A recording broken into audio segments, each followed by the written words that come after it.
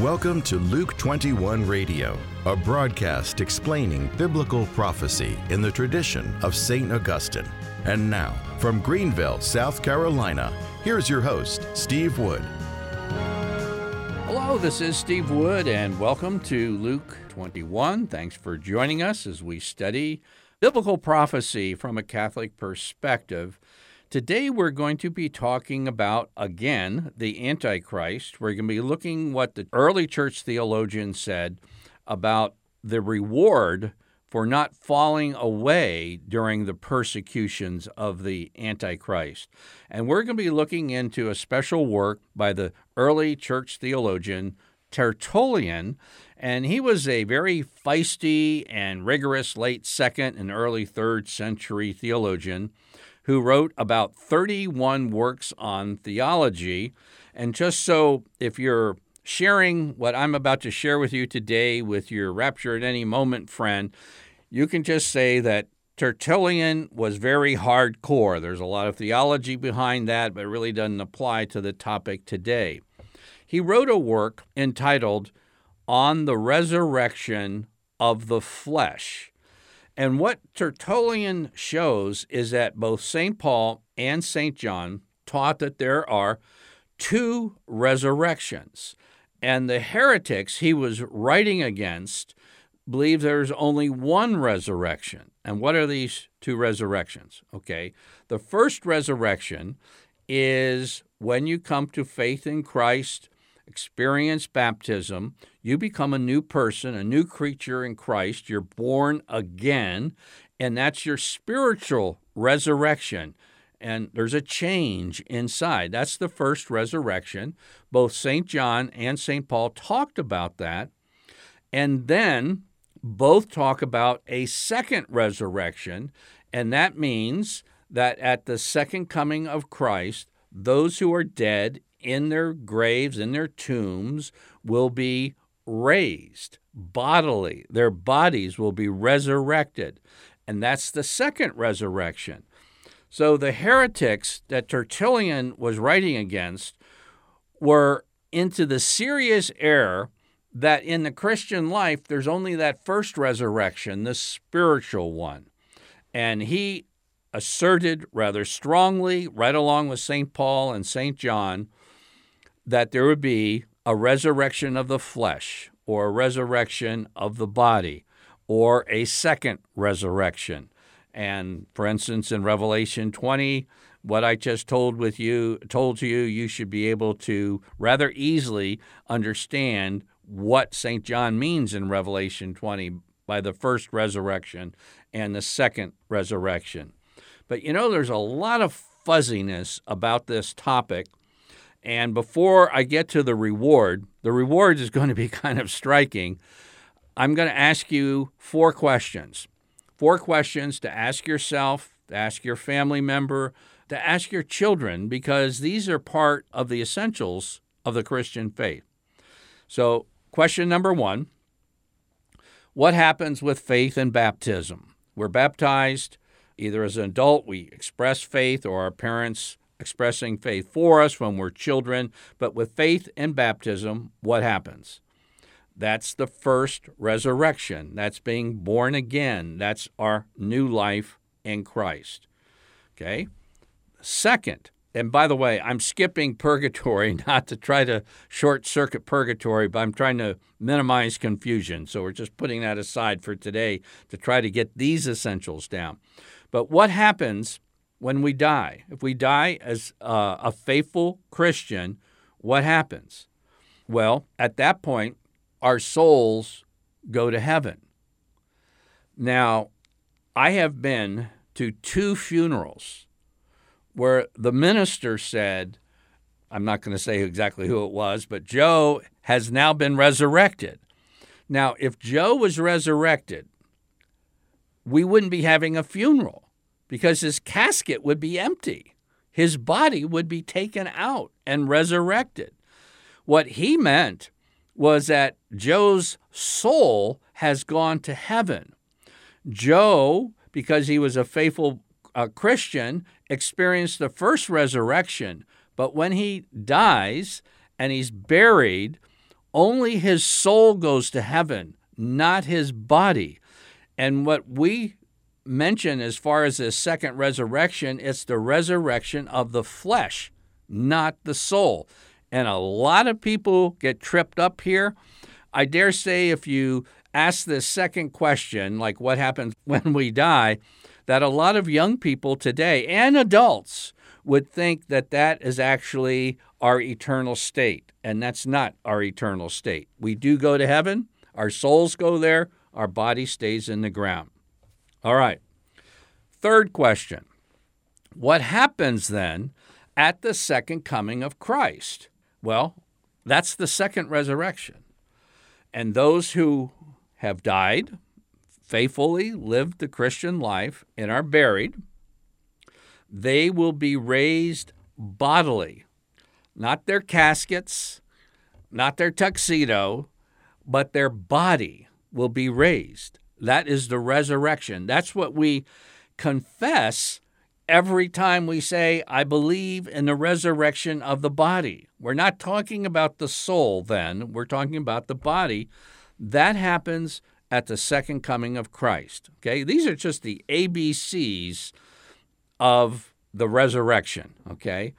So the big question then, and this brings us to today, question 4, what happens to that unique generation of faithful Christians who happen to be alive at the second coming?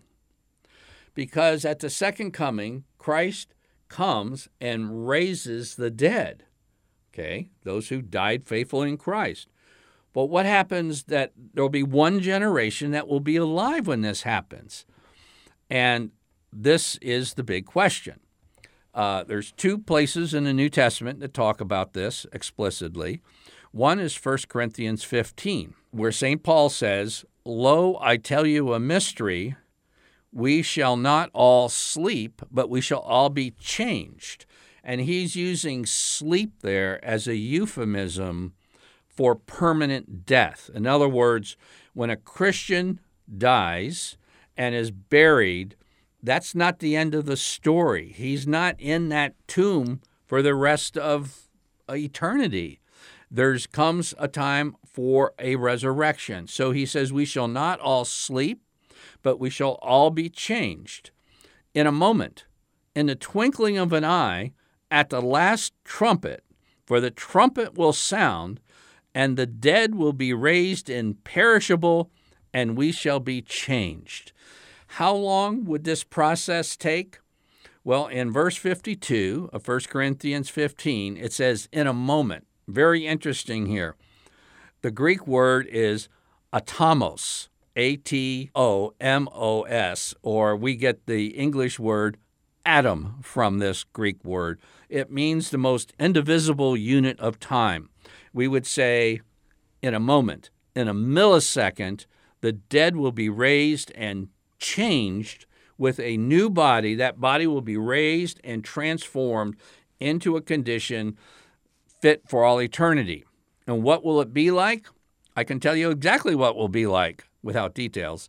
It'll be exactly like Christ's body that was raised from the dead. He was the first fruits of the resurrection. The second place where it talks about the resurrection is 1 Thessalonians 4. This is the most important section of verses for those who believe in the rapture at any moment of the whole Bible. This is the only place where they think the Bible comes close to explicitly talking about what they believe. It says, starting in verse 14, since we believe that Jesus died and rose again, even so through Jesus, God will bring with him those who have fallen asleep. Again, this is the euphemism of those who've died in faith. It's like they're not literally sleeping, but it's like it's not a permanent state. And then he goes on, for this we declare to you by the word of the Lord. This isn't just an opinion. This is by the word of the Lord. We who are alive, who are left until the coming of the Lord, shall not precede those who have fallen asleep. This is the explicit answer to question number 4. What happens to that unique generation of faithful Christians who happen to be alive. When all the dead are raised, well, what about those living? And what was going on in Thessalonica is that the folks were expecting a pretty quick second coming of Christ. They didn't think it would take that long, or at least we assumed that. And so when some Christians started dying, they got worried that their loved ones wouldn't be raised because they thought they would be alive until Christ came back. And so there's two groups of faithful Christians. The vast majority of those who have died and were buried will be raised. And then the second group of faithful Christians who happen to be the last generation alive at the time of second coming, they'll be taken. And says, and the dead in Christ will rise first, and then we who are alive, who are left, shall be caught up together with them in the clouds to meet the Lord in the air. And how long does that caught up take? A millisecond. And in English, where I just read, shall be caught up, the Latin Vulgate, the Catholic Bible, had the root word in Latin that we get the English word rapture from. This is where the word rapture comes from, is the Catholic Bible, Latin Bible, and when it was translated from Greek to Latin, and then we translated it into English, that's where they get the rapture theory. Now we go back to our dear friend Tertullian, hardcore, a little too rigorous, but nonetheless. Now he talks about the privilege that awaits those who at the coming of the Lord, found in the flesh, in other words, they're alive, who shall, owing to the oppressions of the time of the Antichrist, deserve by instantaneous death, which is accomplished by a sudden change, to become qualified to join the rising saints. And then he quotes the verses I just read to you from 1 Thessalonians chapter 4. Tertullian says, okay, there's going to be this last generation of Christians.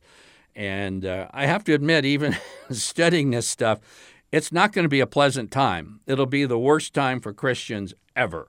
And all the bad guys that ever lived are almost going to be concentrated to that type of persecution against that last generation. But he says now the privilege awaits, because the vast majority of Christians through the centuries have died and they're sleeping, so to speak, awaiting the resurrection of the body. But there's going to be a generation who are alive when Christ comes back, and if they go through death, it will be a millisecond, and you'll be changed for all eternity. That's your reward for withstanding the pressures of the Antichrist.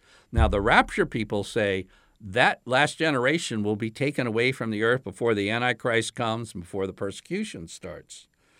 Tertullian says, no, that privilege awaits those after the Antichrist comes and after the persecutions. So it's not before the Antichrist, it's after. Now, the rapture at any moment theory is approximately 193 years old, and we know the date of Tertullian's writings because he mentions the Roman emperor at the time, and his writing is 1,816 years old. So take your choice, less than 200 or something that's almost 10 times older. This is the favor that waits those who resist the Antichrist. I'm Steve Wood, your host, and you've been listening to Catholic Bible Prophecy with Luke 21.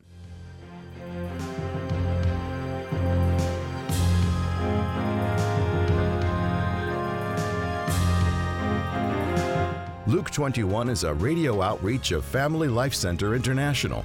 Visit us online at luke21.com.